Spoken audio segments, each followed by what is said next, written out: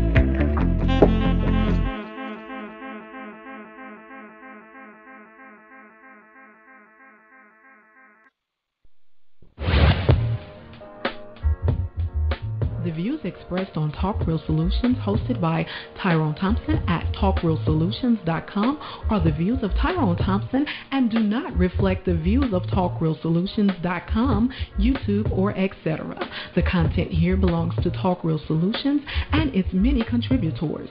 Views and opinions expressed by all contributors belong to them and not TalkRealSolutions.com or Tyrone Thompson, the host, or etc. All data and information provided on the site is for informational purposes only. Talk Real Solutions makes no representations as to accuracy, completeness, correctness, suitability, or validity of any information on this site and will not be liable for any errors, omissions, or delays in this information or any losses, injuries, or damages arising from its display or use. All information is provided on an as-is basis.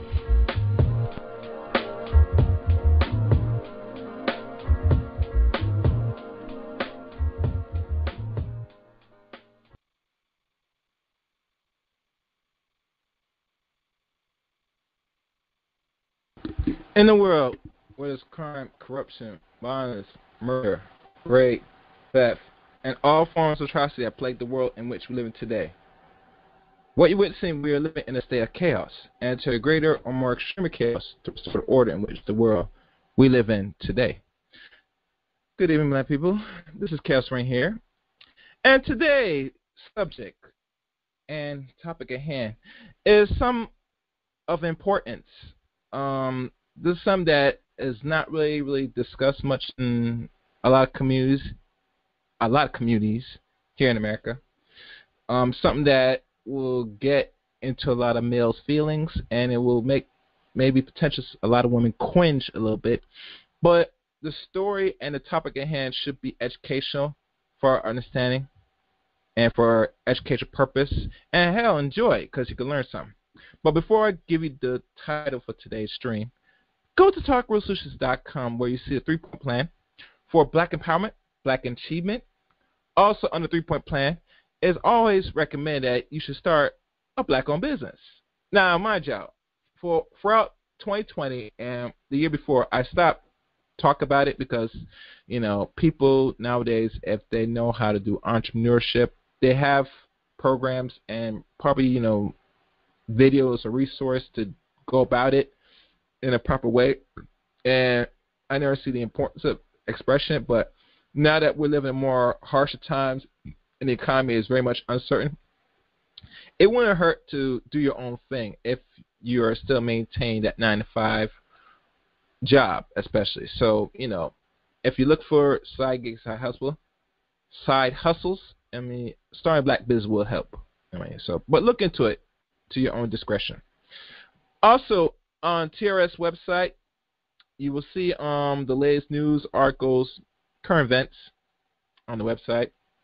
And there's also a donation tab on the website if you want to contribute to the channel itself on the website. Also, you could also follow TRS, Talk Real Solutions, on Facebook as well. Type in Talk Real Solutions. And once you hit the like group, you'll get invite to the private chat room on Talk Real Solutions. You trust me, you like it. It's very interesting. I always see them go back and forth between politics and all what's going on, current events, and we have a real good time in the chat room on Facebook. So join the page today. And also Talk Real Solutions on YouTube as well. You get same name, title. You'll find it on YouTube. And also, if you're not familiar, Chaos Reign does have a channel as well. Chaos Reign channel. You know where to find me. Hit the red button, the top bell, where you find all my latest broadcasts, interviews, etc., and uploads on the channel on YouTube. So check me out. And I think that's pretty much it. I think I laid all the groundwork. Now for the title at hand. Let me pull my little Facebook for a second. Today's subject is titled Chaos Reign Presents Domestic Abuse, also with remedies and solutions, with the return of my special guest, D. Darrell. D. Darrell, can you hear me? Yes, brother, I'm here. How are you doing? I'm good. Welcome back again to Talk Real Solutions. I know that you're starting to pick up certain attraction lately on the internet, especially on YouTube again. I'm not sure if people was not familiar the last time we had a conversation. I think your channel was still up at the time last time we talked, the end of 2020. Am I right? Yeah. I think they took it down on YouTube like before the end of December, or was it earlier than that? Your original channel. I think that was the same time we did the interview. I could be wrong. Yes. So around that time we had this discussion, lo and behold, it was taken down. Now, Darrell, do you know any people or any person that didn't like the way you were doing things, made it a way to take down your channel on YouTube for some reason? Oh, there was there were plenty of people who liked what I was doing. Mainly, for some reason, there were certain subgroups of certain sectors that didn't like it. At the time,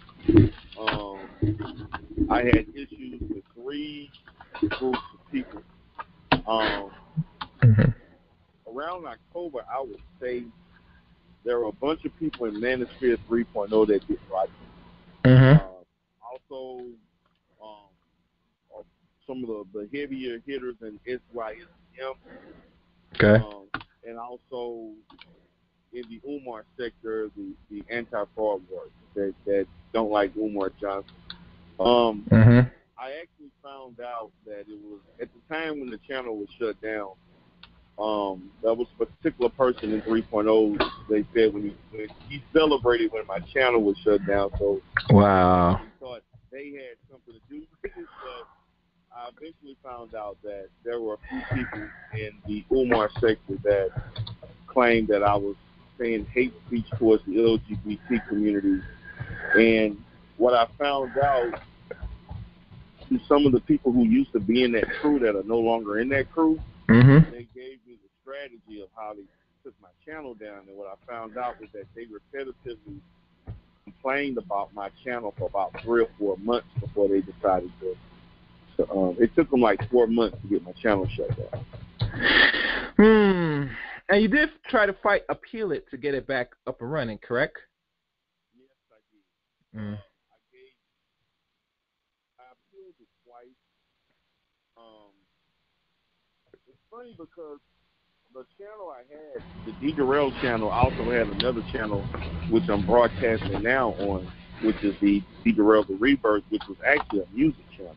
And that channel still remains up, but they don't allow me all of the ability to use the features. Wow. I'm actually, yeah, man. They at one time, I'm gonna say, when it first happened, between October and I say January, I was allowed to log in, but I wasn't able to log in all the time. I would have to try to log in like 3 or 4 times to allow me to do it. Then around, I would say, around the time we had cold weather in Houston and in Texas, I struggled to get in inconsistently, and so I kind of gave up on it. Okay. The last time I actually logged on into that account through YouTube was actually around April, May. Okay. And I'm only allowed to log in through basically StreamYard. So I can stream on the channel, but I can't log in. And I have to fill out a form as we speak. They want me to fill out a form and give some information about me not being able to log in. Okay. And I'm basically looking at this point right now. I just since I got my channel shut down, I started. I'm doing more consistent content on D. Darrell Life Solutions. When I first started the channel, I wasn't consistent because what I noticed was that when my channel shut down, I actually was making more money unmonetized. When I put the Cash App up, for some reason, people were actually donating to me more after that happened than when I was actually monetized. So when it had occurred, I was not posting on D. Darrell Life Solutions as much. I was probably posting at least maybe 3 or 4 times a month, if that. And so I finally decided that I want to really, really start doing some real good content on the channel. Okay. And so what I was streaming at the same time from both channels and so forth. And then I decided, okay, I'm going to start doing content strictly focused on the community, real content. I'm talking about business. My PPP loan videos are doing excellent. I'm talking about them as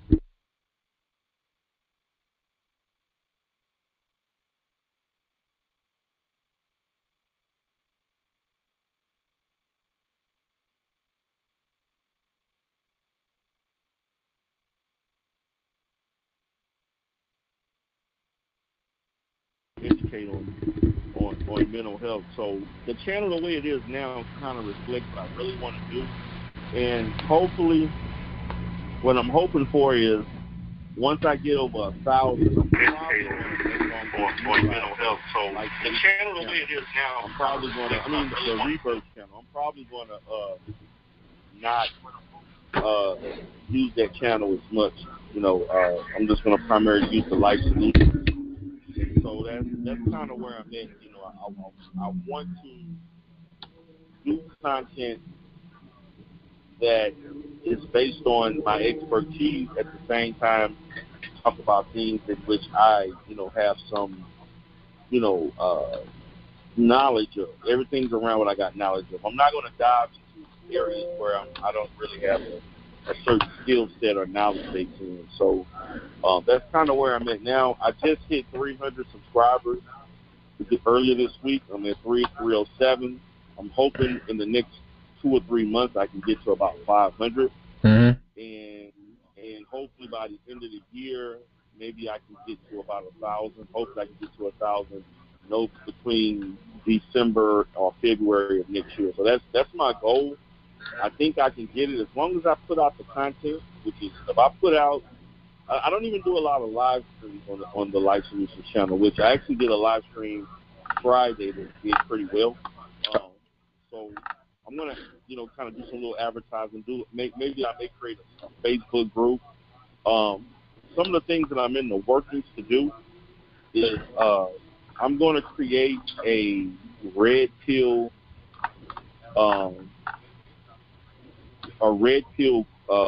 therapy that's focused on some of the issues that the guys in this sector talk about in YouTube, the manosphere sectors, red pill sectors. I'm going to kind of label it that, and I want to create a course that focuses on, doing exercise and different things that can help guys improve on their ability to rid themselves of social inadequacies and awkwardness, increase their chances of being able to socialize and effectively communicate with females without going into red pill race. And what I really, be honest with you, because the whole purpose is to kind of focus on preventing guys from going into red pill race. So that's actually the goals I have. I'm hoping I kind of once the channel got shut down, I was actually forming concepts for that, and I kind of put it on hold because when that channel shut down, man, I almost thought about giving up YouTube. Like really, like I really couldn't believe that was the reason, So it took me a good 3 weeks, man. I was really angry for about 3 weeks, and I didn't even want to do content. Like people were looking for me, trying to figure out where I was at, and I really want to do this content, man. I'm gonna be honest with you. I really didn't want to do this content. I really just wanted to just participate on panels here and there. Man, I let go of a lot of channels that I was that I was connected to. Man, I let go of a lot of channels. Man, I reduced my channels. I reduced going to panels. I disassociated from certain people and so forth. Man, I kind of stopped doing a lot of different things. So, particularly in the men's sector and in the women's, man. And then that same month, I decided to go back, and I actually left the manosphere. And the same month, I left the manosphere, and I just went ahead and said, okay, I'm going to go into the Umar sector full time, which I did, and I ended up making, to be honest with you, from a monetary standpoint, it benefited me because the fans that I had there were more loyal. My presence there, I had a bigger presence status there, and I actually make more money just getting cash outs than I was doing the monetization, and I'm able to get that. I have over 1,500 subscribers on the channel, so that's not bad, And I was lucky to get a lot of people that were on the Life Solutions channel, which actually had almost 4,500 subscribers. it took me really 3 years to build that up, and it was and really right now I was still operating that channel. I probably would have about 7,000 to 8,000 subscribers. If that channel was still, because at the time I had a lot of momentum. When I create the Rebirth channel, you can add additional 1,500. That would give you about 6,000, and then the Life Solutions channel has 300. So I would have been doing about almost close to 7,000 subscribers if I wouldn't have if that channel wouldn't have been taken down. So it's cool, it happens. Build myself up. No hard feelings. It's part of YouTube. It happens. I take responsibility because I did say some things that I don't think that it's worth me being my channel shut down. I think that I should have had a strike and been suspended for maybe a week or two or something like that. Okay. I felt like that would have been an adequate, because I did say some things that was kind of referencing that. Mm-hmm. And so I take responsibility for it. But at the same time, the channel is still in the up and up. I mean, most of my rebirths, if I was able to upload and post and stuff like that, I would have a bigger presence. I can't post anything on the channel because I can't log in. I don't know what the analytics look like because I can't log into it. There's a lot of things I can't look at on that channel that I wish I could, and if I was able to do so, I would have the ability to know how to tailor my content towards it. But I do miss being able to do uploads because I was a person that was big on doing uploads, and like I would do I was going live a lot doing like the on-the-go live streams and what I was doing a lot. And actually, people really enjoyed the D-Darrell channel when I would go live and go to different businesses live and critique the business, interact with people. I was doing interactive stuff with people. I had interactions with a interracial couple one time, with twirling and stuff, and I had some pretty entertaining things that happened live. I had some stuff where I was talking to people live about things, asking questions about stuff. I was getting ready to do a big production at the Turkey Leg Hut in Houston. When there were some issues about it, I couldn't do that. I was going to do that live. And then, I'm actually thinking about doing a live over there where I can talk about the dress code changes and different things about, people still supporting the business and so on. So, unfortunately, those were things that I enjoyed doing on the weekend. I can't do now. I'm unable to do it, and I don't like doing it on StreamYard. StreamYard, I really prefer doing it just, you can go live on the go just off your phone, but, and StreamYard takes up, when you use your device, it takes a lot of power to operate. It can burn it. It can basically, use up a lot of energy. So I'm hoping, if I can get 5,000, I'm kind of pacing myself, get about 500, then from 500 to 700 to 800, then 800 to 1,000. And once I get to that 1,000, I'm probably going to do maybe 1 or 2 live streams a week on the Rebirth channel. Focus more on the Life Solutions and make that a big part of what I'm doing. I'm actually thinking about creating a new channel where I'm just talking about Black YouTube issues, in which I'm going to just focus on, all different sectors of Black YouTube, whether it's the pro-Black sector, the manosphere, the women's sectors, pink pill, divestment. I'm going to go into, I'm going to do content on all of that stuff, man. I'm thinking about doing it as we speak. I'm going to call it Black Sector TV. Okay. From a therapist perspective, you should call it BLT with therapy perspective. Yeah, and I'm going to do the the sugar baby community, stuff like that, the dating, the blackmail, travel types, travel. I'm going to go into all of that stuff, man.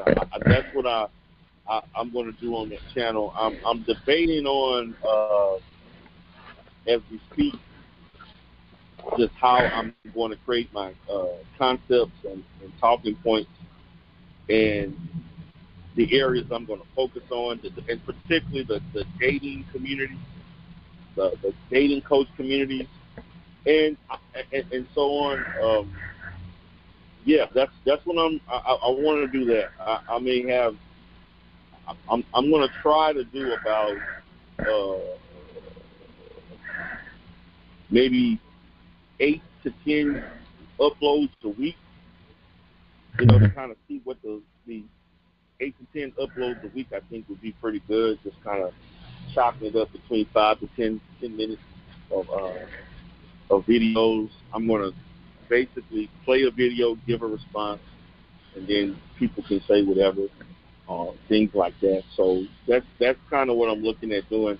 I had a Pan-African channel that I did about 8 videos. It didn't do that well. I didn't do a lot of content on it, but I kind of was like, I'm already kind of doing pro-black stuff, so I'm thinking about letting that channel go.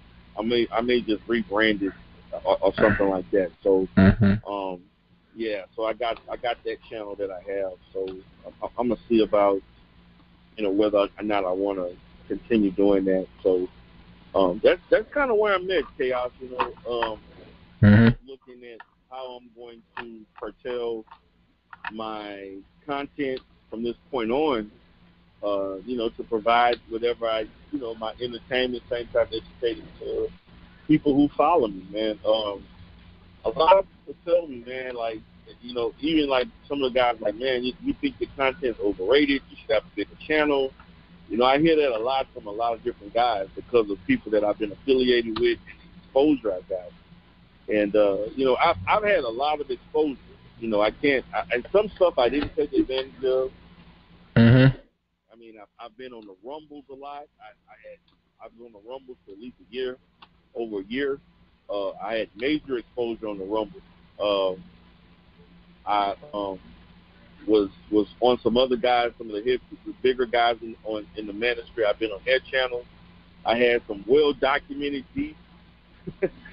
Unfortunately, good and bad. I've kind of, but one of the biggest things that kind of helped my platform was when I debated on Prophet of Thought series back in during COVID, the early parts of COVID. That to me was very valuable exposure that I got, man, because there were a lot of people wanting to debate me. When I first started, I debated. It was fantastic, and I lost. Yeah. I really won, but I lost. But I won, but I lost. Well, that's the way I feel.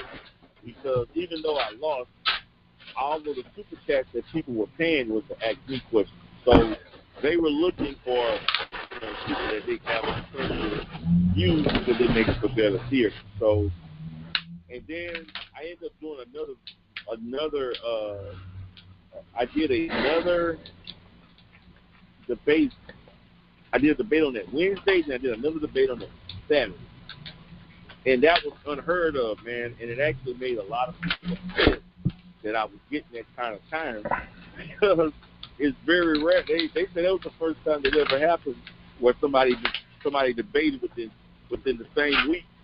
And then that debate was pretty good again. I made brother X a lot of money that night against brother Baba Tunde Amana with the SYSDM stuff. Yeah, I remember that fool. Yeah, man, people were sending me emails.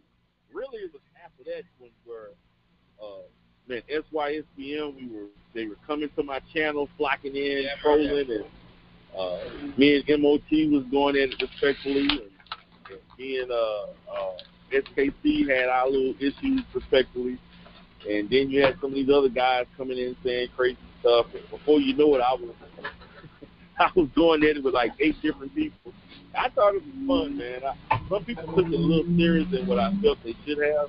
I didn't take anything serious. I just had certain talking points that I felt that, you know, I was stern on, and I, you know, felt like a lot of the stuff they were doing was a little bit disingenuous, and some of the statistical stuff was really the issues that I had. With some of the statistical stuff that they were saying that was not true, it was misleading, and it was on the line of miseducating black men. So that was the position that I fostered in my interaction with them. But it was really fun, man. Like I didn't really take it that serious, but they took it way more serious than I did. And I would say probably from April to about July, man. I had a hectic YouTube schedule, and at the time my business was closed. Well, not closed, but it was suspended. Capacity because of COVID. We were forced to close down for about 2 months. So. Oh, damn. Yeah, I was closed for 2 months. All I was able to do was virtual therapy. My office in Dallas, we basically revenue revenue went down like by 90%. Damn. It was some. I had some, I had some tough. It wasn't tough times because at the same time the revenue went down, my liability went down too. I was forced to let go of like over 70% of my work staff, and so on. So I had to make some decisions. Unfortunately, a lot of people had to draw unemployment. Contractors, some of them I was able to keep. And I started a Spaghetti house during that time. And I kind of was hesitant about doing it because I wasn't able to go to different hospitals and markets. So I had a lot of things I had to balance during that time. And unfortunately, I was working from home, and during that time, limited on what I was doing, I was on YouTube. I was on YouTube a lot. That was probably the most, I'm going to say from April to probably around October, around September, October, I was on YouTube a lot. More than what I usually would be on, I would get up in the morning, do work, listen to YouTube. I may log in, and you would find me on BMT channel a lot. Find me towards the fall, I started getting on Rez the Bad Guy, started interacting with him a lot, Now then O'Shea kind of reduced some things, but he would actually do the Hall of Game. And I would go there and do some things, and I would jump on some other panels and do some stuff. And some of the women that I was interacting with, then I got with BMT talking about the Black Balance Network stuff, and it was a ton of things, man, that I was involved in. It took a lot of time. And then probably around July, I was like, okay, we're going to have to start back. We're going to have to open up again. So we opened up again in July, and I had to reduce some things, but I was still on there a lot. And I was just operating my content, doing what I was doing, and things kind of went the way they went. I was monetized. I was drawing nice little checks every month. YouTube took that little percentage, but I was actually shocked by the fact that because I never really used my Cash App. I only did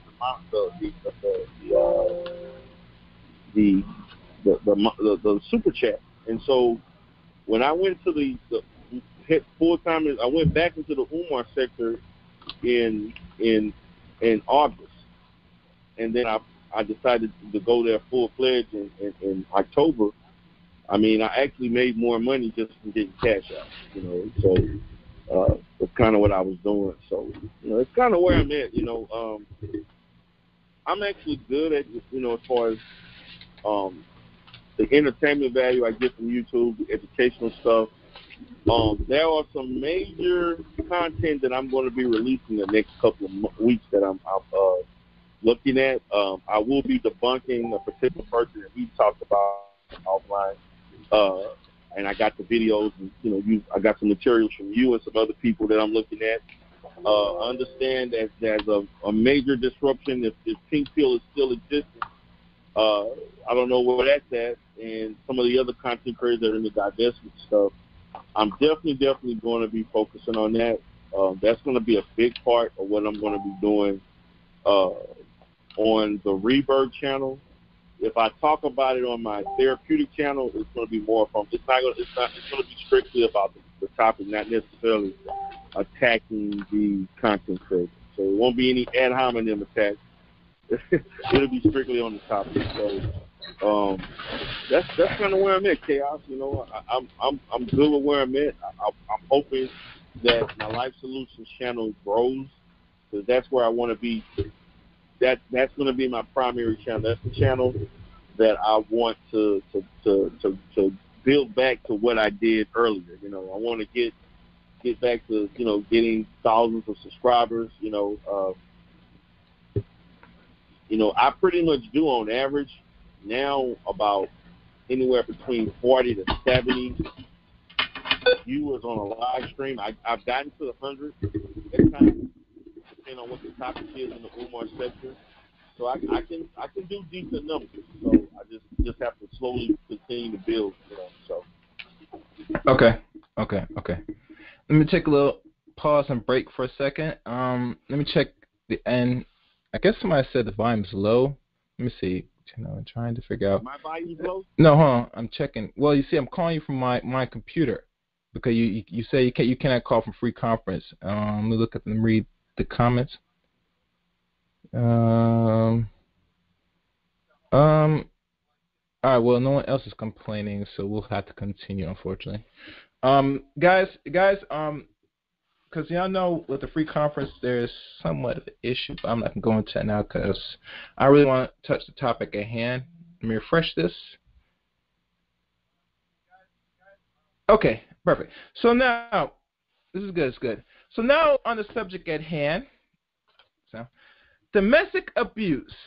What is it, and what is its definitions that we are not clear understanding as a people, or just generally, when the word domestic violence comes to mind? Go ahead. Okay, so on the topic of domestic violence, and before I kind of, into expressing from a clinical standpoint of domestic violence, I want you all to understand that I am a professional therapist in which I have treated these type of issues for the last 15, 16 years, particularly working in getting referrals in government agencies.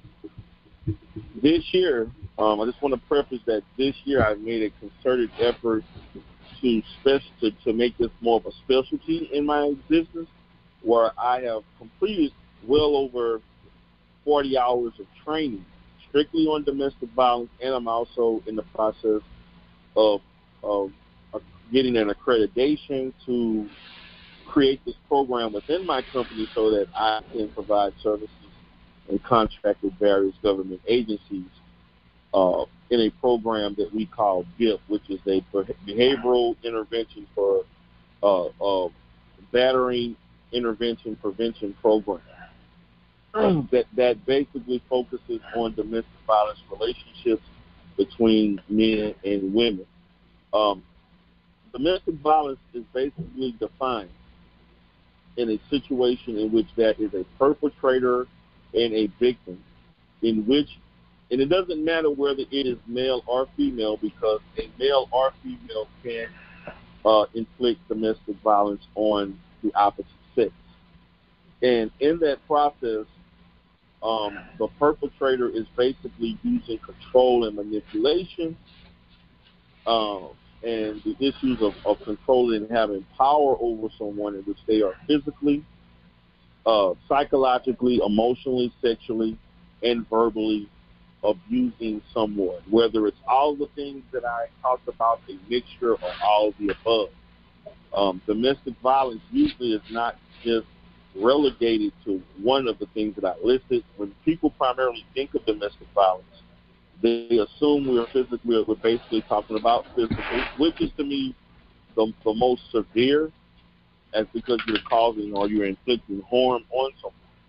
In most of the cases, as we look at domestic violence, we're looking at it from a perspective as a culture. We look at it as a sense of a man causing abuse to a female, which in most cases, statistically, that is the case. However, in the last 10, 15 years, there is a rise in women doing the same to men. Also, the fact that there is a huge influx of women in same-sex relationships in which a female is inflicting abuse, physical abuse into another woman. So I want everyone that is listening to as we talk about this, we have to look at all aspects of the type of relationships and alternative relationships, and not just relegate and fall into the stereotypical or generalized perspective of thinking it's just merely a man inflicting his power on a woman, even though in most cases that is the case. Yes. This we're gonna do. I'm gonna take a moment, pause. I'm probably gonna call you on your cell phone. Just correct the volume because some people say that they cannot hear. I can hear it a little low, so let me call you from my phone right now. So, people, we're gonna take a 1 to 2 minute break. We'll be right back. Okay, no problem.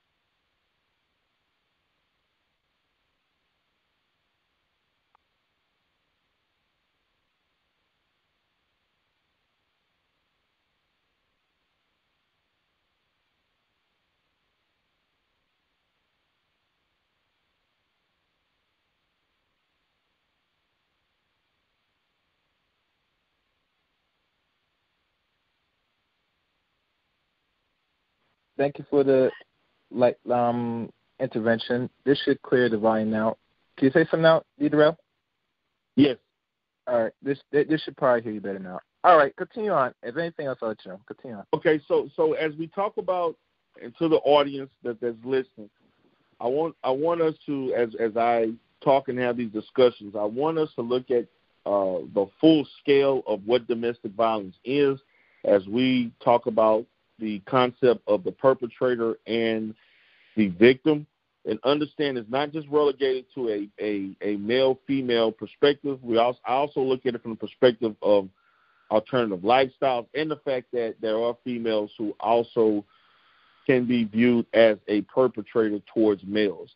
And to me, one of the biggest things is that I know you can look at the fact that there's a lot of domestic violence that goes unreported. There is a large percentage, I'm going to say probably more than 95% of female to male domestic violence is underreported. That's probably the largest most, because men are affected, particularly from a psychological standpoint, of not feeling masculine or in a sense, due to allowing a female to hit them or abuse them in a sense, and feel that it's not manly for them to contact the authorities or anyone for the fact that this occurs.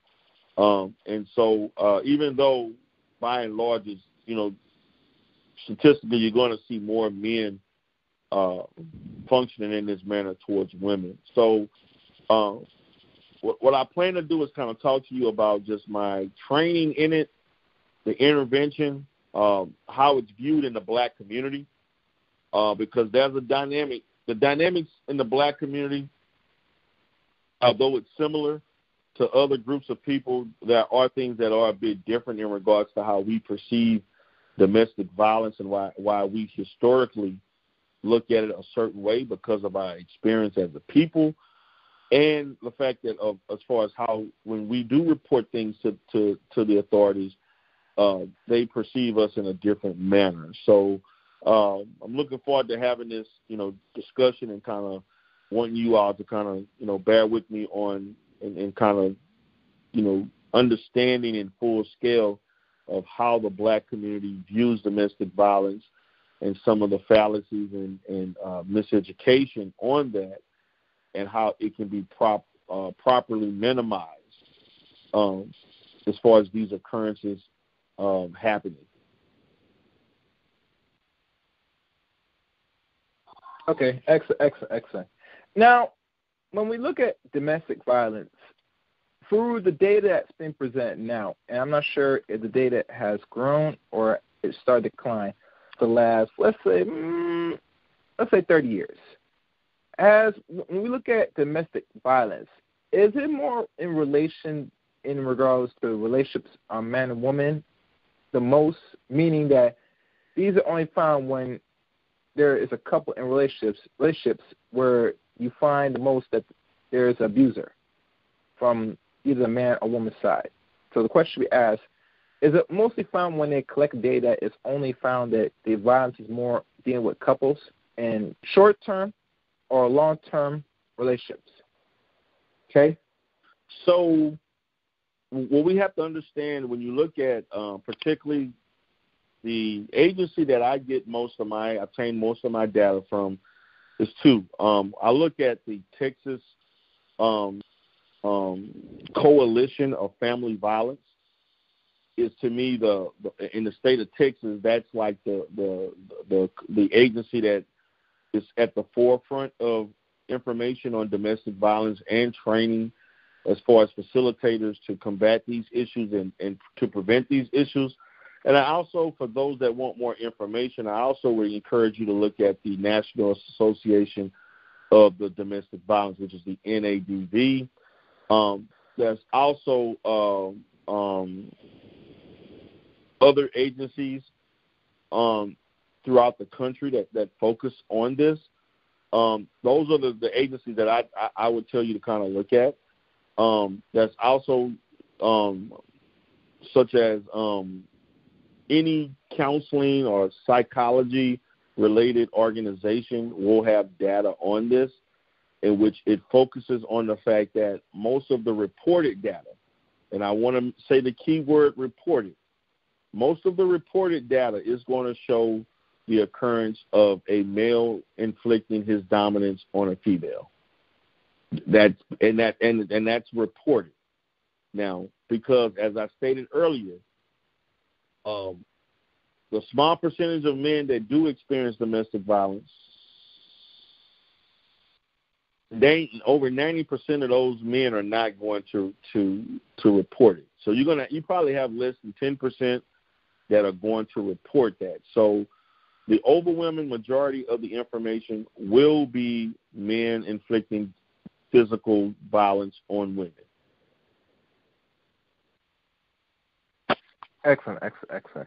Now, why is it that men overall, especially here in the West in America, when we could focus on where we're at in the soil, they just don't report any domestic abuse from their counterpart, especially when it deals with the woman? Because there is information and not much data to show proof that women cannot be the aggressors in domestic violence. Why so?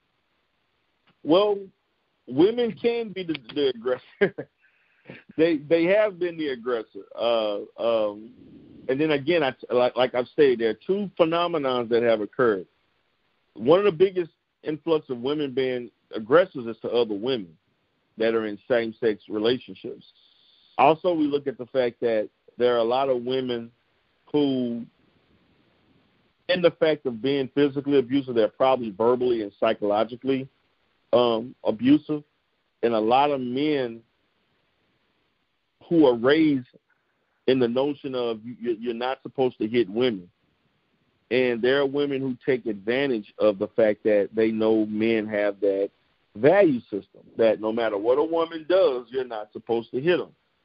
And I think that I'm not saying that that's not an appropriate way to raise young boys and raise men. I also think that you have to take into context that just because you don't allow, you're not supposed to hit a woman back, doesn't mean you're not supposed to take measures to protect yourself from being physically abused. And I think that a lot of men who allow women to abuse them have a difficult time differentiating between the fine line between you protecting yourself because your life is at risk and so on, as opposed to, you not allowing someone to just recklessly harm you without any recourse. And I think there are a lot of men who will allow women to slap or hit them, and they will not call because number one, and also I also want to keep in mind, just because the actual the actual pain level or the actual punch or hit or whatever does not maybe hurt or cause pain in comparison to what a man would do if they were to strike you, doesn't mean it should not be reported. And that's how men perceive it. Because there's a lot of situations the men don't feel threatened by the slap. So they don't feel threatened by being hit or scratched. They just look at it like, oh, she just did it. It was no big deal. It wasn't painful. I can shake it off. But if that is being repetitively done, that can be problematic in a relationship. So I just think that it has a lot to do culturally as far as how men perceive women being aggressive like that and being taught not under any circumstances you should hit a woman. And again, I'm going to say there's a fine line between not wanting to hit a woman versus you taking measures to protect yourself. And there's a percentage of women who engage in that behavior, take advantage of knowing that this is how this person kind of looks at that situation and behaves in that certain way because they know that there's no threat of him retaliating in an aggressive manner. So that to me, it's very toxic and it's very manipulative. And whether you're a man or woman, the aggressors usually attempt to take advantage of that. You said the word toxic, and I know if you hear and you counsel enough women around your what do you call it, your clinic, or agency, your agency, you could tell right off the bat that some women, whether they want men or not, they love a toxicity. Matter of fact, most of the relationships, if you pinpoint D. Darrell, it's always dealing with some form of toxicity. Where if the man doesn't do nothing to her, she feels it's not no form of love. And to me, that's a mental illness. Because majority of brothers out here, they're not really feel cool or what's the word? They're not really comfortable wanting to put their hands on the opposite sex. Maybe in the bedroom, maybe some sexual, maybe a spanking and stuff. But in regards to like domestic abuse and corporal punishment, what you want to call these things, men are not in the business of just physically harming women. And I find most women try to bring this as a pedestal, especially when dealing with our community alone, that black male are the biggest aggressors in domestic abuse. And that is not the case. That is not even true. Nowhere even close. You get me? Right. So when you paint this picture of the big, bad, boogie black male brute, that he's going to sit there abuse you like the movies like Color Purple, all these films that program you that this man is an aggressor. He's going, if you don't do what he say, he's going to abuse you. He's going to be Mr. And mind you, I never watched The Color Purple. The reason I mention this movie because I know this is a thing that a lot of Negroes go back to mention, including The Handmaid's Tale, which I'm not sure if that's a movie or a TV series on some special TV outlet. And I'm thinking, we do not live in those days where you ladies that live in America are really getting abuse like that. You get me? There's too many things put in place to protect you from that. And not only they really, really want to get the man for any reason. Because the whole premise of jail and institutions that lock up people is to get the free labor. And men are the better preferred labor in these free debtor prisons. So if you say you call police on anything, the police will come to the house, put handcuffs on your boyfriend, husband, whatever, and most likely you cannot go to the police counter and say, release him. They kind of stopped doing that for some time now. One time, maybe a decade or two, maybe 3, you could do that, but now they stopped doing it. And ladies don't understand why is the state stopped doing it, because it's much more profitable to lock up this man. And most likely they more want someone that is a blacker man in there. Right. So if you think that you're controlling the male population, especially this black man, you are sadly mistaken. Matthew, you shoot yourself in the foot, especially complain about there are more males in jail than there are in college. I hear these stupid complaints and stupid excuse that say, oh, where are the good men at? The men are in jail. I say, okay, are they there by their own fruition, or you're doing something to make them put them in jail? It's one or the other. And I don't want this to be a sexist thing, but we have to really look deeply. That is over almost 48 million Americans, black people in America. 20 out of 20, there's probably, we all know there's 2 more black women than black men. So let's say black men is like 22, and let's say black women's like 23, 24. Let's throw in the numbers. There's going to be extra 2 million. You get me?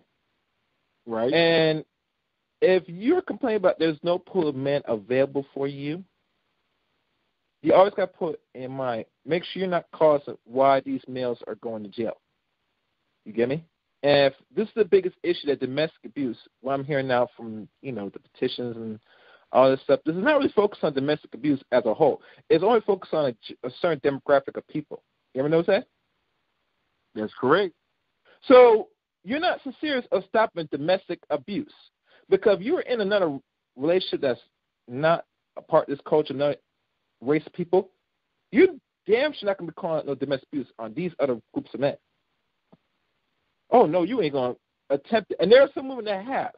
But I'm going to tell you right now, the reason why they will not do it in mass numbers, either if they're in this race, because they know that there's nothing going to be done to them.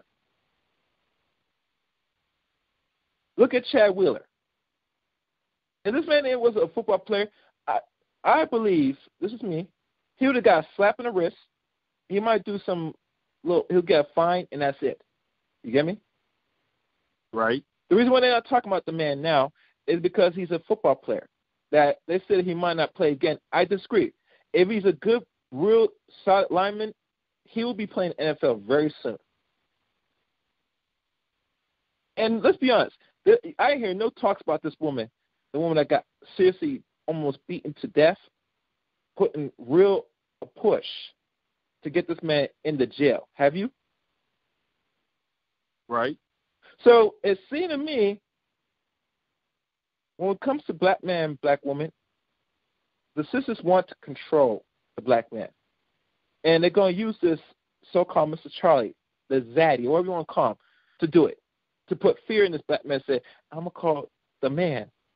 And I'm going to tell black men, stop being afraid of this man, because they use this as a crutch to try to fear you and scapegoat you. You know what I'm saying? That's just me. Because if there's no safety net, she should not be comfortably calling anybody.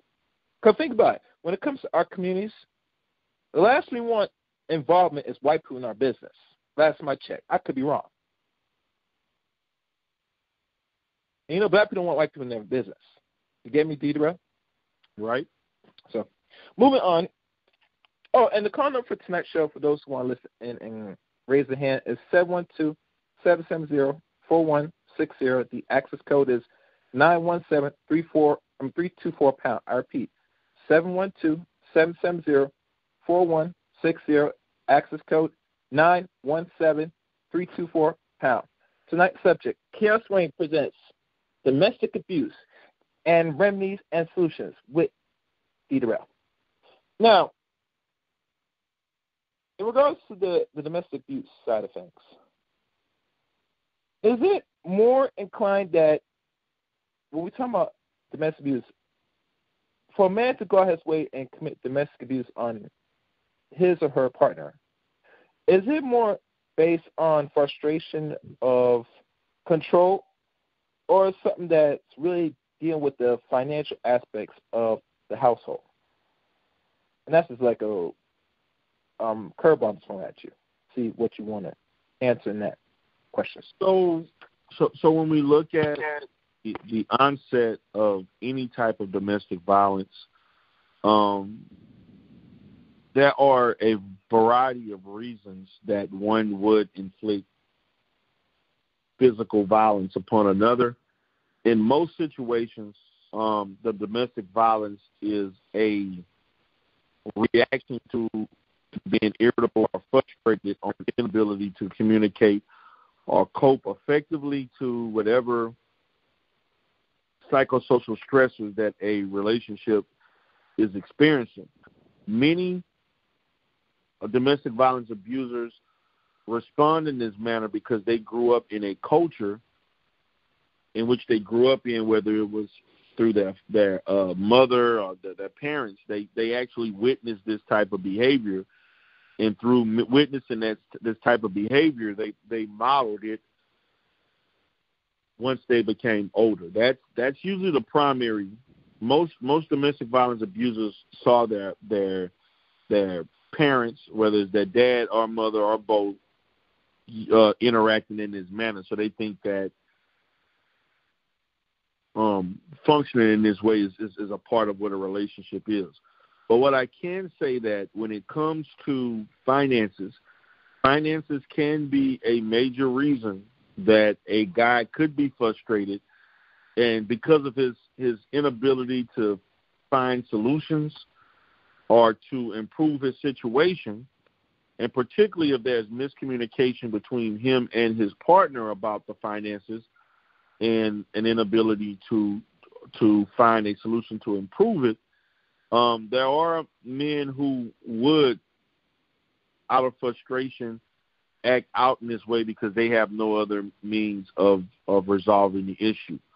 So I do think a financial stressor can be a influential variable in causing a man to hit a woman, particularly if you're in a marriage or you're living together. Out of frustration, knowing that, hey, we're about to get foreclosure on, I lost my job. He's saying, what are we going to do? The kids need this. We don't have this, that. The concept of that, knowing how to work it out, it could trigger some men who are unable to manage their emotions. They would result in acting in that manner. So that is something that does happen in a lot of cases. Financial stressors can produce a hostile environment in which one may act out in that manner. So I do think that can happen a lot, but in most situations, most people who engage in domestic violence usually grew up in environments in where they saw and witnessed domestic violence. All right, excellent. Now for the ladies' side of things, what would compel a woman of any age to, let's say, commit domestic abuse to a male partner? Because we always hear side what would cause a male to do it, but what would cause a woman to be the aggressor or doing the domestic abuse to the male that doesn't want to report it? So when we look at domestic violence and when we look at the issues of how women contribute to these type of behaviors, we have to understand that women who contribute to these behaviors probably are not privy or not necessarily aware of what the proper interaction between a man and a woman is supposed to look like. They probably grew up in a home in which, because it was under a matriarchal system, they've seen their mother as an aggressor. They've seen their mother as a sense in an aggressive masculine sense, and they don't understand that, and so forth. And they, due to that, they're modeling again behaviors that they were exposed to, and think that it's appropriate to treat a man based on what they have seen. I want you to understand that this, when people engage in this, and particularly when women engage in it, this is not an innate behavior. This is a learned behavior. This is a learned behavior, and it's also an impulsive behavior. A learned behavior meaning that it's environmentally influenced. Impulsive behavior meaning that socially you don't have the proper tools to know how to interact with men. And thus you act out physically with the understanding that you don't think this man is going to hit you back. Because a woman that thinks a man is going to hit them back is probably interacting with a man that she knows shows some level of violence, and thus she won't try to even, try him in that sense. There are some women who have a tendency to disrespect men and think of men in a inferior sense, who think that they're entitled to slap or push or hit him, and he's supposed to accept that. And so for many instances, women who do that, to me, in many sense, have anger management issues, they have impulse-related issues, and the fact that they probably grew up in an environment where they saw women being abusive to men, whether it was verbally or physically and so on. So again, there are some social aspects of it as well as psychological aspects as it relates to how they view men. Okay? Because less aggressive women are not going to even fathom the fact that I should slap or hit him because he didn't do what I wanted. Only women who are in a very aggressive manner, who have a history of being violent, who have a history of being impulsive, who have a history of thinking that they are supposed to be in that leadership role as far as running things, are going to take that risk of hitting a man. So we have to look at that. Now, majority of women, unfortunately, because in the training, I'm going to say this, in my training, I had some issues in regards to some of the models, because in a lot of the trainings, when people have to go to domestic violence classes and so forth, it's more tailored towards helping men. There are very few models that are geared towards focusing on the female being the aggressor. So in our essence, there is a overwhelming slant to tailor domestic violence to treat men, because the overwhelming majority of those cases that are being reported, again, I say the key word reported, is usually going to be men causing harm to women. But I think that just as we talk about with females who experience sexual abuse or rape, unwilling to report, I think we have to utilize the same aspects, utilize the same strategies to encouraging men who encounter domestic violence to report. One of the biggest talking points in the manosphere is that the fact that in our country there are thousands of domestic violence organizations and treatment centers for women, as far as those type of agencies and housing and so forth, and there are only 2 for men in the whole country. The reason why that's the case is because the lack of reporting. It's not economically, it doesn't economically make sense because the lack of reporting. If more men reported, there will be more institutions that can shelter men that go through these issues. So that there's a statistical basis and an economic basis for why it's overly, I'm not going to say saturated, but it's uneven in the amount of organizations that help men and women who are battered. So, D. Darrell, you tell me that if more of the men in the society start reporting their significant loved one to the authorities and have it on record, then it's going to make the system, and not only one state, but every state where politicians are looking at the data or whoever is in office, going to start examining, saying, now we're going to step in. There's too much reports of you ladies not only verbally abusing the man, but also putting your hands on this man's not doing nothing. We might have to step in now and come with policy to start control that. Correct? That's correct. And I'm gonna tell you the process of how that can happen. See, this is what's going to happen. Let's say a man is abused by the female he's with, and she is he calls the police and he presses charges. What it's going to show first from a criminal justice standpoint is that there are a lot of women who are going to court who are going to be charged with simple assault. Okay? And a lot of these women are either going to be put on probation, short-term probation. Some may be put on felony probation, particularly if they used a weapon or if they caused medical harm that needed medical attention. And so that data is going to show that from a criminal standpoint, in order for them to satisfy their probations, they're going to be required to do 3 to 6 months or more of psychoeducational classes, such as BIP, to basically learn to behave better.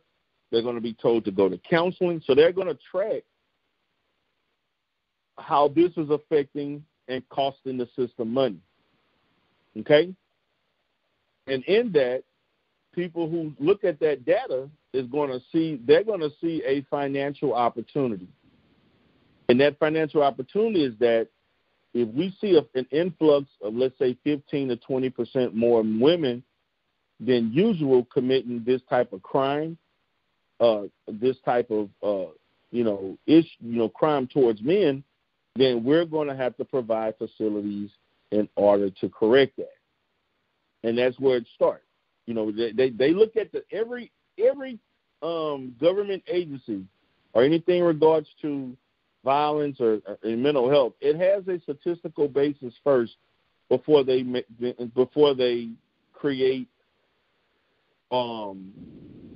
government policy and government agencies to correct those issues. Thus, instead of it only having 2 in the whole country, it could jump to 10, 15, 20, or you have 1 in every state. But again, unless men report, it's not going to happen. And the reason why it's only 2 is not because of feminism. It's because of the lack of men reporting. The more you report, the more attention it's going to get, the more they're going to see government resources being invested in those areas. Thus, they're going to create institutions and agencies to treat it. And that's how that works with that's how that works with any phenomenon. Any social problem is going to be studied. They're going to be studies and research. And they're going to look at those studies and research. They're going to look at the outcomes. They're going to look at the statistics. And then based on the statistics and the variables that are being assessed and evaluated as far as the causes, They're gonna problem solve for solutions, and then they're going to do a cost analysis of how much they should invest, the government should invest, or other agencies should invest in alleviating these issues. That's why you see so many domestic. That's why there are thousands. I think there's about 1,500 for women, and they're all of different sizes and so forth. That they have different shelters and groups and things like that are very small, and you got those that are large. And the reason for that is based on the need. Is there a need to substantiate this amount of institutions towards domestic violence?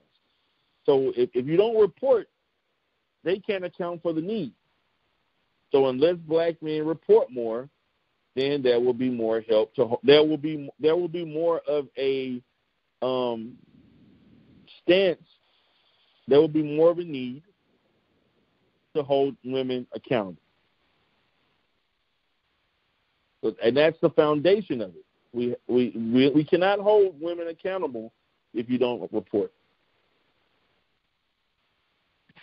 Yes, indeed, fellas. So, like I said, if you really want to start that pressure in the system in regards to domestic abuse and make it even on both playing fields, you're going to have to chuck one up for the team. You're going to have to call the police on that bitch. On that woman. Sorry. you at anytime that she feels she's gonna throw hot grits at you and you get burned, you sit there, chuck it up, grab your cell phone, you dial 911, and you call police to have her ass get locked up on any reason. Whether she throws pans at you, try and strike you with a knife, throw hot water, hot grits. Cause you're from the South, Pedro. You heard stories of old grandma or something. They used to take some hot. Domestic violence that has happened. One of the main domestic violence occurrences that never go reported, in the midst of a female finding out that a man cheated on them, and they hit and slap him and so forth based on that reaction. That's a domestic violence situation. That we actually laugh at. And I'm gonna be honest with you. In our community, when we see females do that in public, there are a lot of men that laugh and women laugh or look at it like it's nothing. That is a domestic violence. Now let's just say if a man punched and kicked a woman, found out that she cheated, then all of a sudden, and I understand the fact that as men we can physically impose, but we cannot. If you want to resolve this issue, we cannot make it culturally appropriate. Culturally okay or legitimate for females to respond in violence in adverse situations. No one should put their hands on anybody regardless of what they've done. And to be honest with you, and this is one thing I think when the authorities get involved in a domestic violence situation, if a female has been reported, you're not going to see these cops trying to change the mind of the victim, the male. They're going to arrest a female just as well as they're going to arrest a male. Okay? I just want people to understand. See, that there's this narrative that, they just going to take the females. No, they're not. No, they don't. If you can verbally state that, yeah, she hit me, and there's a bruise that's showing that she did this and she's aggressive, they are going to arrest her without thinking twice about it. So this narrative about the police being more on that's a lie. They're not. If you both hit each other, you're both probably going to get arrested. That's facts. Yeah, that's real facts. And one thing I will say this personally that people not understanding, is now, I think North Carolina is one of them. They just don't lock you as a male if you're found to commit domestic abuse to your girlfriend or wife. If she is involved or you and her are hitting each other and there's scars on both of y'all, whatever case may be, the police going to lock both of y'all up. And that's a fair exchange because let's be honest, like I said earlier in the broadcast, back then, if your father did something to your mother or, your wife, and the police locks you up, most likely, depending on the day you get locked up and it's over the weekend, like a Friday or something, they'll have to come in the Monday to remove the charges. You can't do that no more. So now that you're going, both of y'all will be locked at the same time, it is not a good look for both of y'all, especially women. You don't want that as a charge, especially a man. That you found that you had this on your record, domestic abuse. Right. But like I said, a lot of men don't report it, and they need to start doing it because let's be fair and honestly, ladies and gentlemen, women are going to have no choice but mind their reactions, their emotions. They're going to keep that very much really controlled. And let's be fair and honest, Darrell.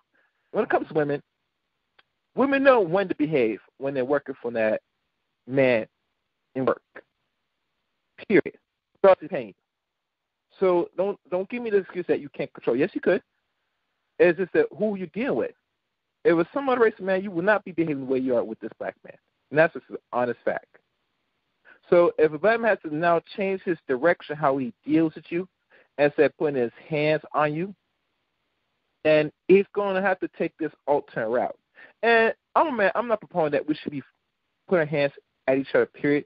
When we have to go to that level, that's a low level of less of resolving problems. It's low-level thinking. It's animalistic. It's behaviors that is not humanly respectable as a human being. Where you have to resort to violence to solve your problems, especially small problems.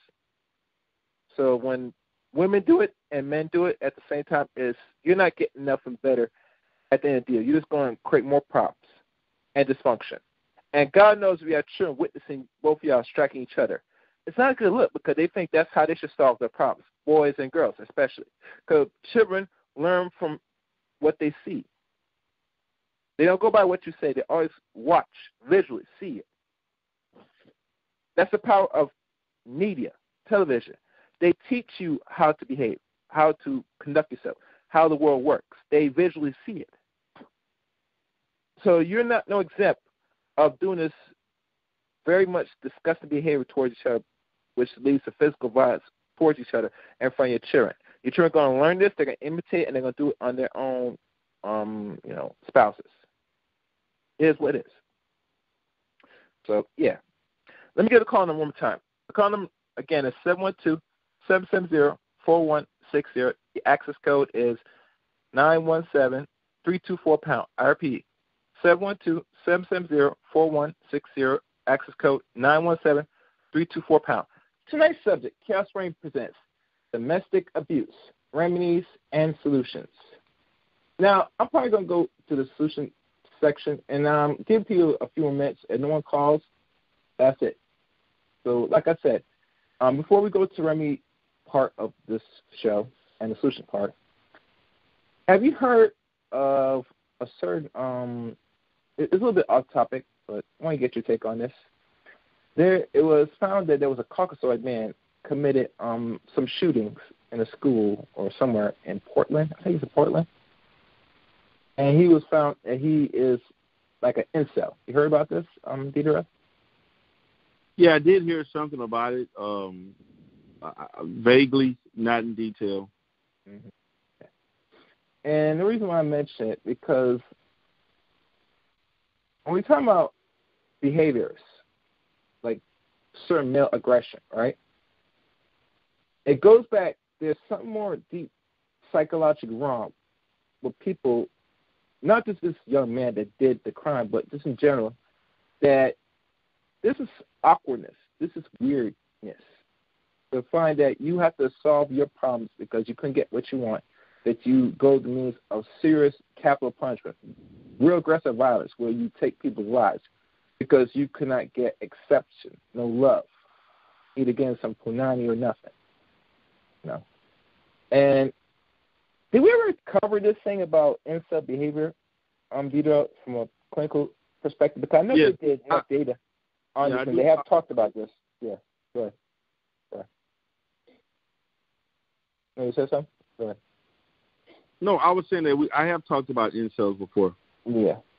And I'm not saying that people think that this is a rise, but I only see this more when it comes to certain racial groups of people because, like I said before, we live in a society that does not display reward and punishment, especially real punishment for actions like this, And I'm not saying that these dudes that where they're awkward not chose to go this direction, but it goes back when someone has to go out the way to go physically there to hurt people and women. That's a cry for help. You get me? A serious cry for help. And I said repeated times that when we deal with mental illness, there is a market that needs to be filled up. And I think why it's not being filled up enough, because, like you said, DD, in this podcast, it has to be enough where the system has to take the same capital that they spend yearly to put into certain communities, certain cities, to provide the service. The money's not going to come from thin air. People are not going to sit there, pull out their wallet to pay for a session just to hear and deal with their mental issues. The state has to come back and fund and back this up. You get me? Effectively. Yes. And I think the reason why the state doesn't take the time to do it, because they feel in their mind that it's not an expense to look into. And I think they're very selfish because, let's be honest, if someone goes out and kills 3-5 women and probably males, they're already showing you that they don't give a crap. They say as long as it's not hurting the infrastructure, you can go ahead and commit your criminality. I think that's very low. Very low. But that's me. By the way, let me look at the board, see anybody raised their hand. All right. Let me check if anybody have any comments. I'm not going to be on here that long. Can't hear him. Well, yeah, this guy's a troll now. And I'm not going to read the comments in the chat room. It's crazy. Anyway, now for the remedies and solutions. Wait. Before we go to remedies and solutions, my one biggest question to ask. In relationships, dealing with the male side of things, are there ways for women to spot what we call an abuser? That will take like a domestic abuse. Can it easily be? Is there signs of things that can be clear? A woman should be paying attention. All right. Yeah, there are some telltale signs that can be pointed out and women can be made aware of as it relates to a domestic violence abuser. And that sounds like some. You just gave me an idea. Maybe I need to do some content on that to kind of point out certain characteristics that abusers demonstrate that women are not aware of, and they misinterpret that as love. They misinterpret it as a person cares. One of the first things you can look at if you're trying to figure out if a person is an abuser or abusive and so forth, one of the first things you're going to look at is that a person who acts like that has a tendency to say all the right things, can be very agreeable to the point where you're trying to figure out, what's wrong. When you notice somebody is saying all the right things, and a lot of times abusers do this to lure you in, to get you emotionally vested. So you have to be cognizant. I'm not saying that there are guys who do this and they're not genuine, but a lot of domestic violence are very good from a verbal standpoint in getting you to buy in, that to be comfortable and feel safe with them. And they have a tendency of being very tactful in gaining your trust, saying all the right things, doing all the perfect things, everything you want and would dream, without any mistakes. A lot of women get drawn to that and thinking that this person really cares for them, but what he's really trying to do is get you emotionally invested so that he can control you and use what he's doing against you to manipulate you into giving him control of you and what you do. Another thing you may notice is that if a guy, and this is something that some women, again, they think this is the person's into you, giving you this attention. If a guy's emphatically contacting you, whether text or a phone call, now excessive can be subjective. Well, I know a lot of women like attention, but if someone is calling you every hour, that is a telltale sign. If somebody's texting you constantly, awkward times of the night and so forth, you just spoke to them 10 minutes ago, they're calling you again 30 minutes, just talking and just – a lot of women – there are some women who actually love that. They like that attention. If he's doing this, he must be really – no, he's not. He's really trying to get you to buy into him so that he can control you. That attention is not the fact that he is showing you attention to benefit and make you feel good. It's actually it's a symptom of his own insecurities as it relates to thinking that you may be with somebody else, or he has to do that in order to keep you interested. It actually speaks to his insecurities, not necessarily that he cares about you. Another thing you may look at is that in your conversation, a lot of women may overlook the fact that, I know that when you meet people, you don't necessarily go too deep into their family history. But I do think that one of the things that if a guy openly talks about being a victim of abuse by his parents or being abused, I think that should be something you should be highly aware of, because people who witness and see that type of behavior, and I know this is not a popular question that people are going to ask, particularly on a first or second date, but I do think that I think that you should ask those questions, and if a person openly discusses that this has happened to him, that may be a telltale sign that this may be an abusive person. Also, you want to be aware of that people who are abusive, again, may do things such as giving you luxury items and different things like over and above gifts and so forth that don't warrant the time that you have spent with them. These are all signs of manipulation. Okay? Also, you would like to look at the fact that guys who may want to push the issue as far as having a serious relationship, speaking marriage in the first couple of months or so, or one child, just saying, I want this, I want that. Guys who, when you effortlessly say no, they continue to insist until you say yes. Like, say, for instance, you may say, he's like, hey, I want to take you out to this concert on Saturday. And you say, well, I'm going to be tired. I have some things to do with the family.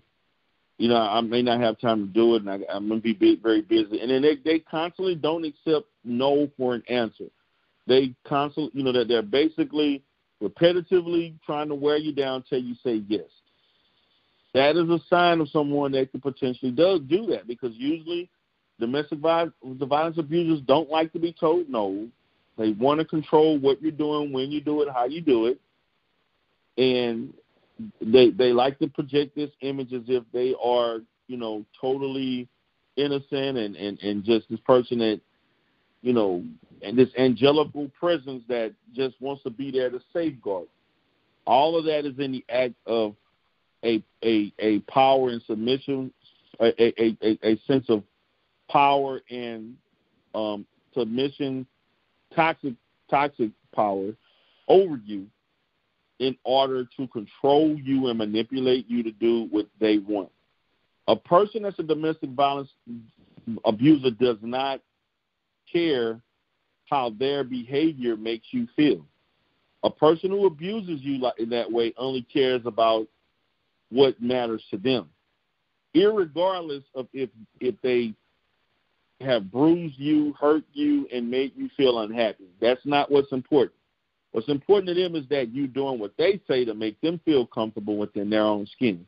Because many of these guys are very, very hypersensitive, and insecure and have low self-esteem. And so because they're constantly in fear that you're going to want to be with somebody else. So those are some of the things. I know I've talked a lot about a variety of things, but I think you can kind of highlight and decipher from each aspect of each concept that I've stated, because there are a lot of men who project this behavior, and females look at that as if this guy is into you. They misinterpret it as if he's into you. They love you. They care for you so much. When all in actuality, they're creating this honeymoon period so that once things don't go their way, they're going to hold those things that they do so well against you in order to manipulate you into doing what they want. And the minute you don't, they're going to act in a way that's going to be violent. Okay. Well said. Now for the men, in regards to women, what signs a male should look for, let's say, if we come across a lovely lady or a woman that could be potentially an abuser as well.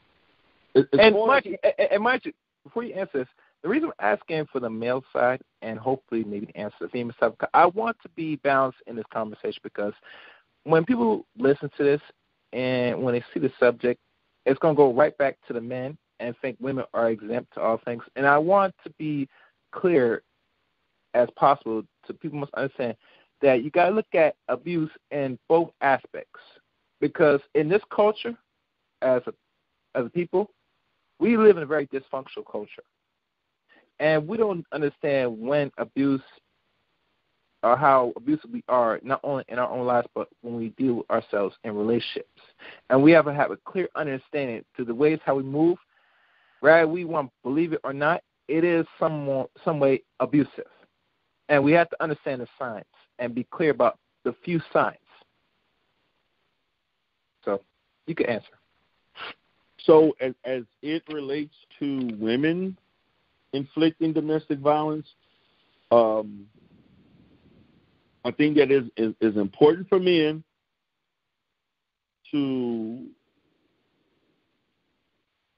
understand that women who tend to have a tendency to be overly, who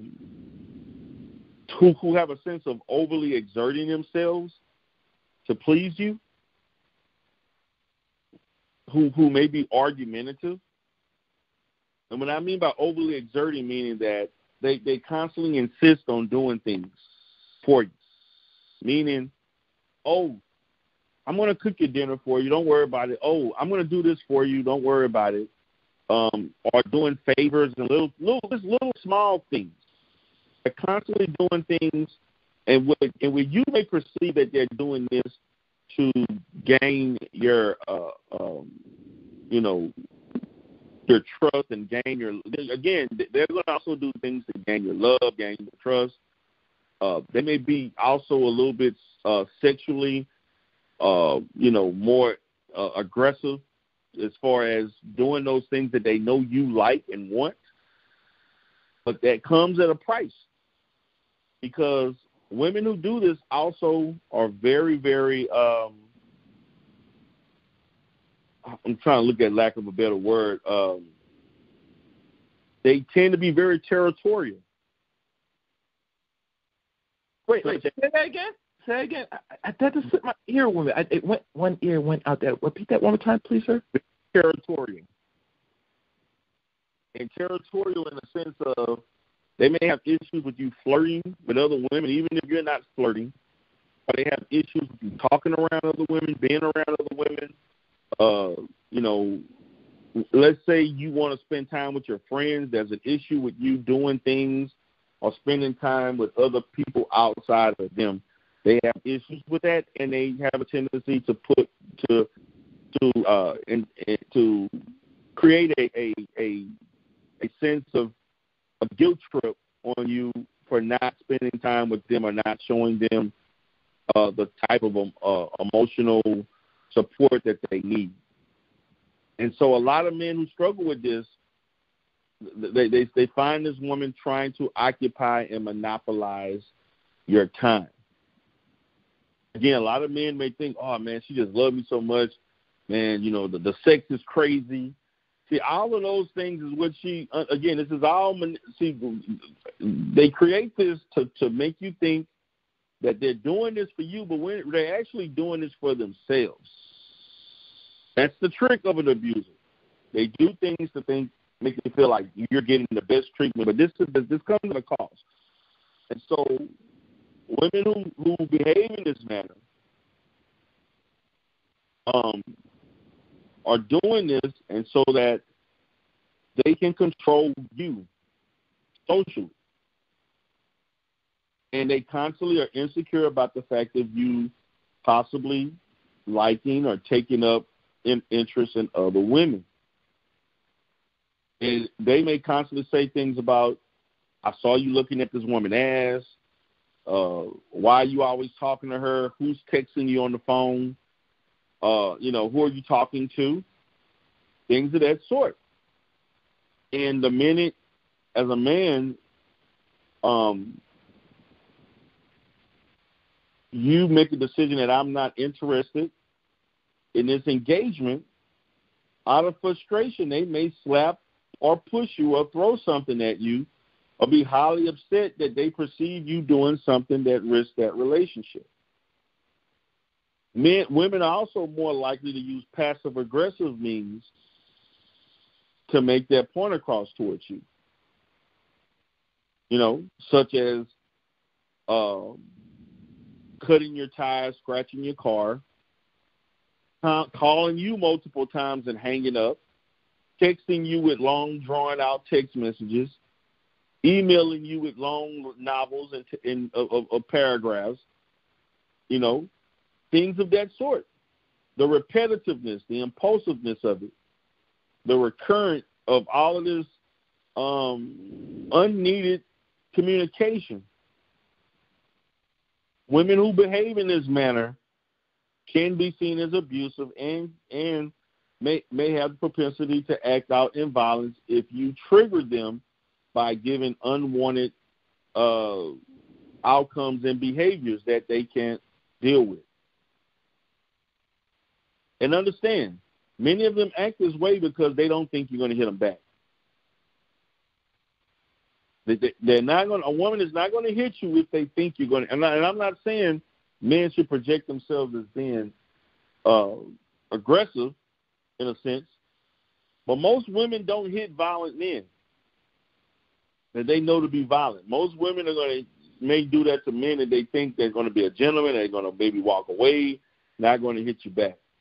So those are kind of some of the things. Those are some of the things that, as far as the behaviors that women may exemplify in a toxic relationship in order to control the male, and they will use these means as far as using sex, using just spending time with you, doing favors, cooking, doing all the things that you like at a price.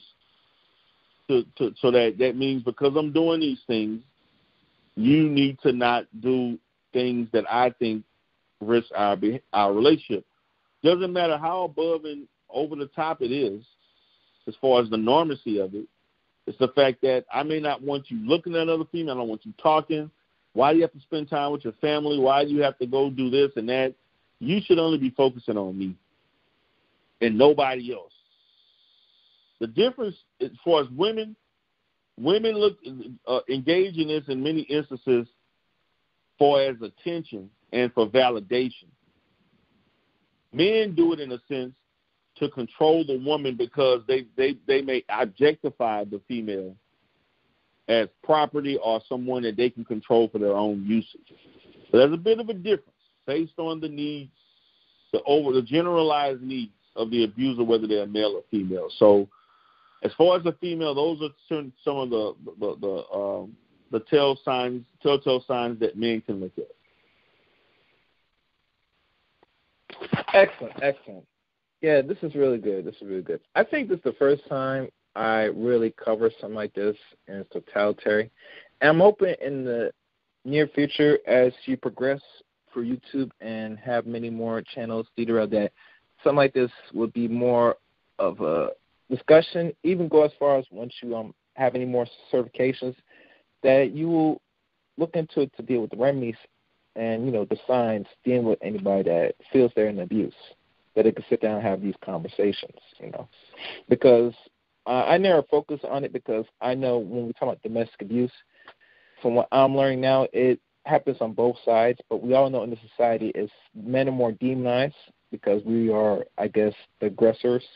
So a lot of men are not going to try to push back with legislation or even go as far as make a paper trail, i.e., have her going locked up and have it on paper for the states to look at the data, because they are doing analysis every quarter of the month, because there's 4 quarters, and they always reflect throughout the whole year what we look like. What's the numbers?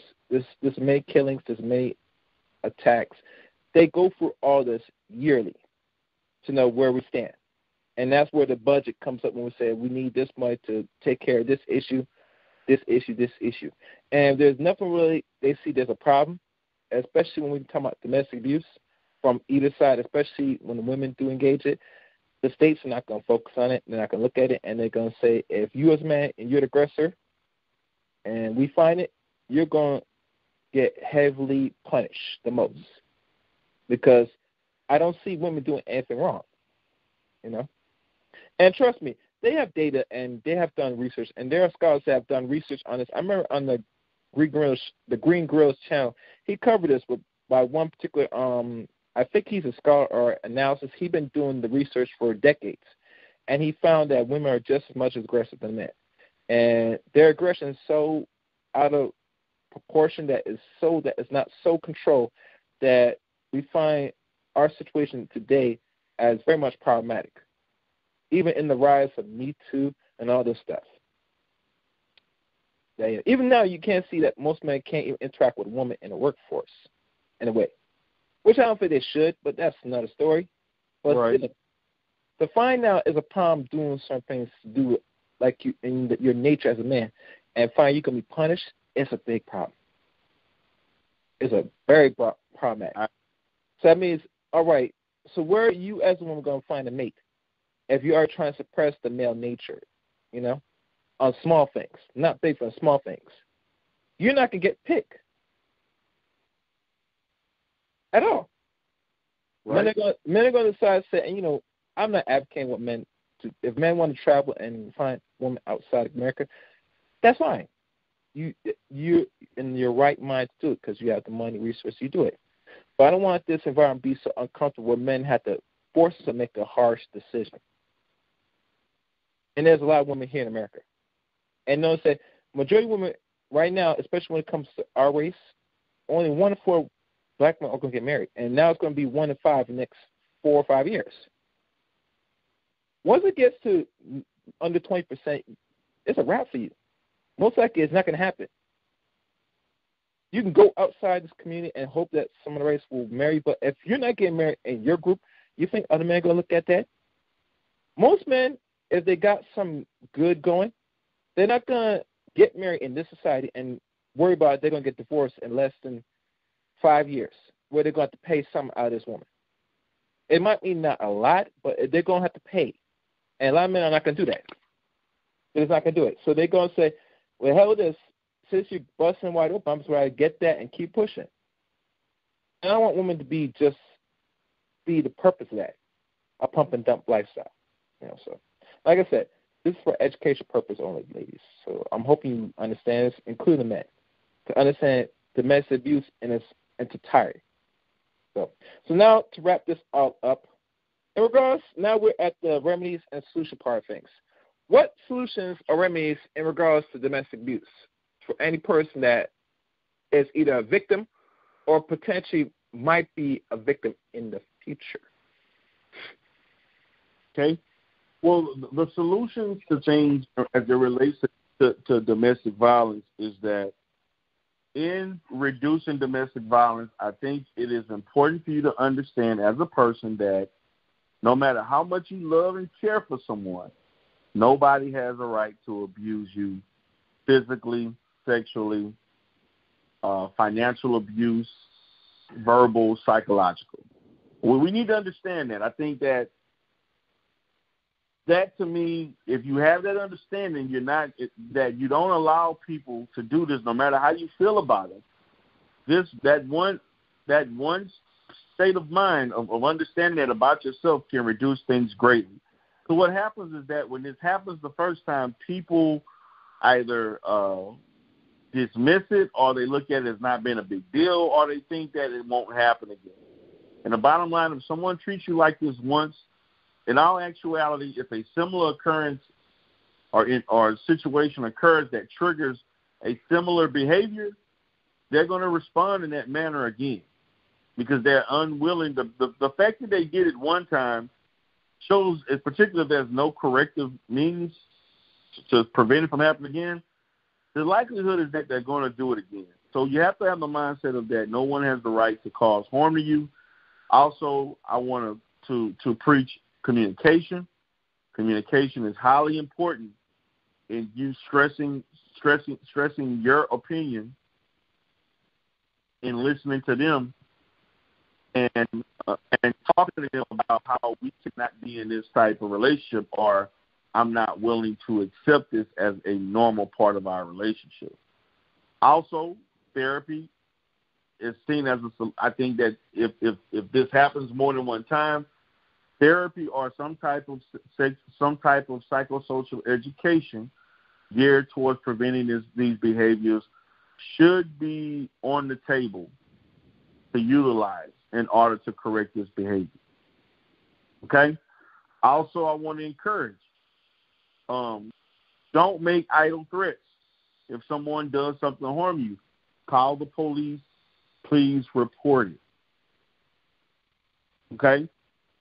And this is the thing that gets kind of sticky, because a lot of people in these situations, they'll call the police, but they're not calling the police to arrest them. No, they're calling the police to, can you just talk to him, or can you just talk to her and tell them not to do this? They want to use the police as a scare tactic instead of using the police as a way of making them accountable by being arrested for what they're doing. So those are some of the preventive measures that I have. And also, even if it means you attending therapy, couples therapy, or individual therapy, I think that is the biggest tool, the best, most effective tool you can use as far as the individual learning through therapy that what they're doing is wrong and ways to prevent it from occurring again. Yes, indeed. One other weird question that just popped up my head, D. Darrell. Do you think, as a man, if, let's say, my woman, and this is a question I asked on another channel, that if your girlfriend or wife or whatever calls police on you and you get arrested for whatever reason, right? Do you think that man should just divorce his wife or end the relationship with his girlfriend or baby mama? Repeat that again? I said, in regards to the authorities, right? Wait, hold on. 1 second. All right, hold on. Let me hold on a second. All right. Sorry about that. I was saying the question: should a man divorce, end the relationship with his girlfriend or his wife if she calls the police on him for whatever reason? If she calls the police on him for whatever reason, I don't think that there's grounds for ending the relationship, but I do think that it should be grounds that they should participate in some level of therapy. But now, if it repetitively happens to the point where it disrupts a person's ability to function, earn a living, or operate without the threat in their own household of losing their freedom or whatever, because that costs money. Then, finding out all that stuff costs money. It costs time. It can disrupt the normal flow, particularly if you have children. I do think that if this repetitively happens, you may want to consider terminating the relationship. Okay. Yeah, 'cause I had the same conversation with some gentlemen, and he said that usually if that happens, automatically the relationship should be over. Now, I thought in my mind that it has to be something very severe before I decide to pull the plug, you know. But like I said, I was sitting down with some great gentlemen and ladies having the discussion. And because I know the police is very much a problematic, because we don't run the police force as black people in our counties and our cities. So, you know, the police should not be just coming in on a given notice for every little problem. It should be for serious issues, severe issues. It should not be used as a tool just to control somebody, in my opinion. If it has to get to a point where you have to control somebody, to me, depending on how long you know this person, both of y'all might have to go to therapy. You get me? Right. Just to see if you can mend this. And the reason why I say is because if you've been in a relationship longer than 3 years, and let's say God knows you have children, it is vital you need to go need to see therapy. You get me? Right. And if that doesn't work, then yes, you might have to co-parent and separate from your spouse if you have kids. And that's right. the logical way to go about it. I would say that would be the best way to go about it. Because let's be honest, we should be using the tools available to us to keep these relationships going. Because, hell, our parents, regardless after Jim Crow and before integration, most families, regardless of no-fault divorce, figured it out. They got married and they stayed married and figured it out.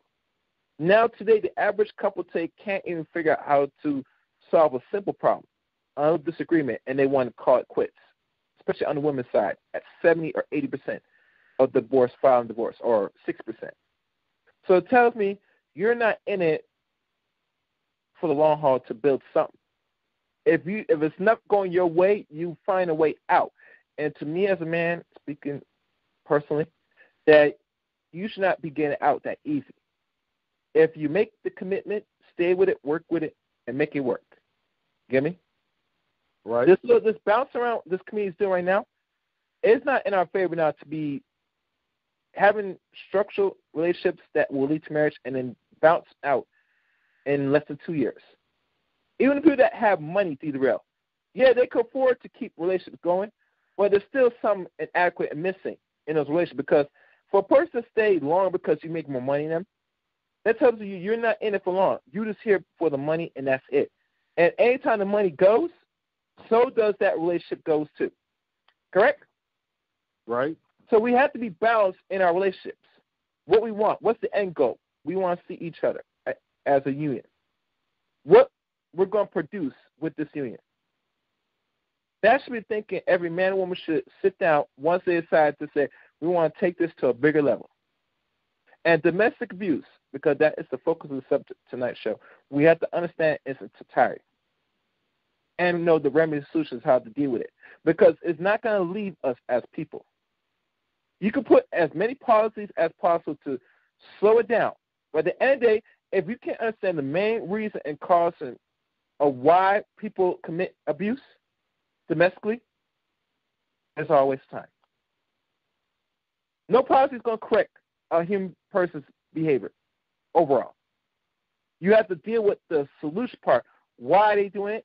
What ways we could do to mitigate that? There should be prevention, real prevention, not a quick fix. And this is why I can't have this conversation with women if I want to have, because when I hear about domestic abuse, I want to hear say, all right, so you want something to happen to this man, and there's a solution. No, you're going to find remedies and preventions right off the bat, so you don't put yourself in any domestic abuse, period. If you can't do that as a person, my advice, don't get in a relationship. Just live out your life, spend your money, go trips, buy animals, and be comfortable alone. So that's simple. Because relationships, brother, is work. And if you're a person that feels you're not going to put your skin in the game, and you're going to try to cause dysfunction or something to create anguish to the opposite sex where it's going to lead to some physically violent, possibly, then you have failed. And this applies to either side because we don't want the ladies to get aggressive on us, fellas. Let's be honest, No, we like that stuff, but we got to be really conscious of our actions to a certain set of women. Because women are just as aggressive as men now. So we have to be very cautious how we move out in the streets with these women, with these ladies, guys. All right. So that's all I'm going to say. Anywhere where they could find you, D. Darrell, or anything upcoming? Again, you can watch me on D. Darrell Life Solutions. I do have some content that will be released probably between Tuesday and Friday. I'm looking to do at least 5 videos that I'm going to be releasing. I actually have some editing to do. If I don't release it tomorrow, definitely between Tuesday and Friday, I should have a host of about 5 videos. A couple of those videos are going to be PPP loan related, and it's also going to be about just relationships and different social problems in the Black community. I will be releasing those videos no later than Tuesday, maybe tomorrow, but no later than Tuesday through Friday. I will be doing a live stream. I'm going to be doing a live stream once a week. My live stream probably is going to be on Fridays or Saturday. I'm going to do one probably the midday, probably between 12 and 2 o'clock. I'm going to make a point to do at least one live stream a week on the Life Solutions channel. So those are the things I'm going to be doing. As far as my D. Darrell the Rebirth, I may be doing, I don't know yet, I'm probably going to do 2 live streams during the week. And then the weekend, I'll be doing content throughout the weekend. Excellent.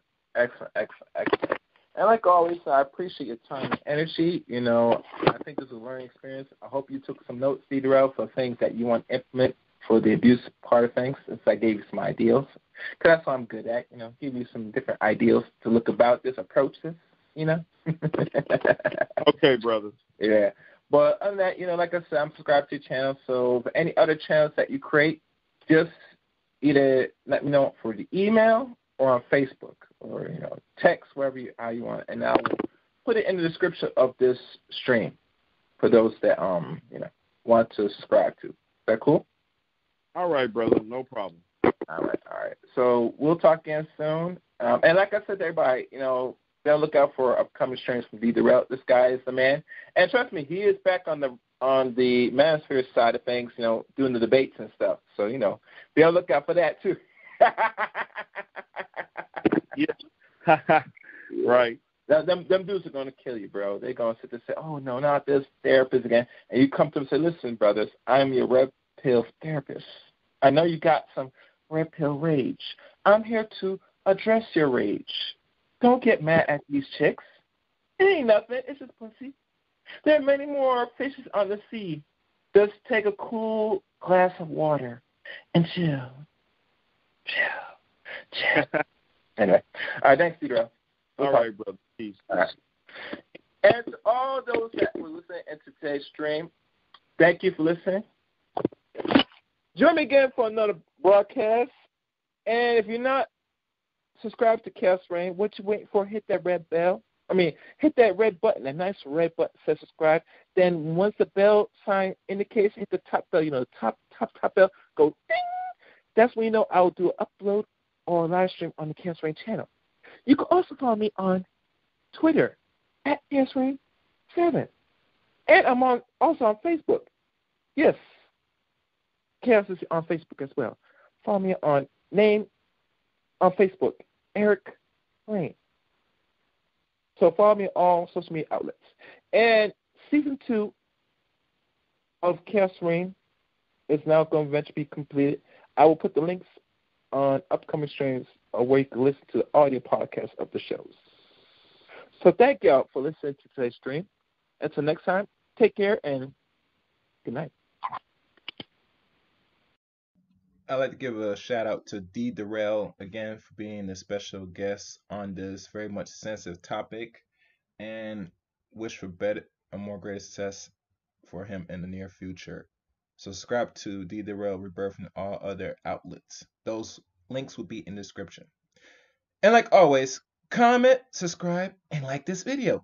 You can follow me on Twitter at Chaos Reign 7, and now you can follow me on Facebook Eric Rain on Facebook. Until next time, Vegas Rain.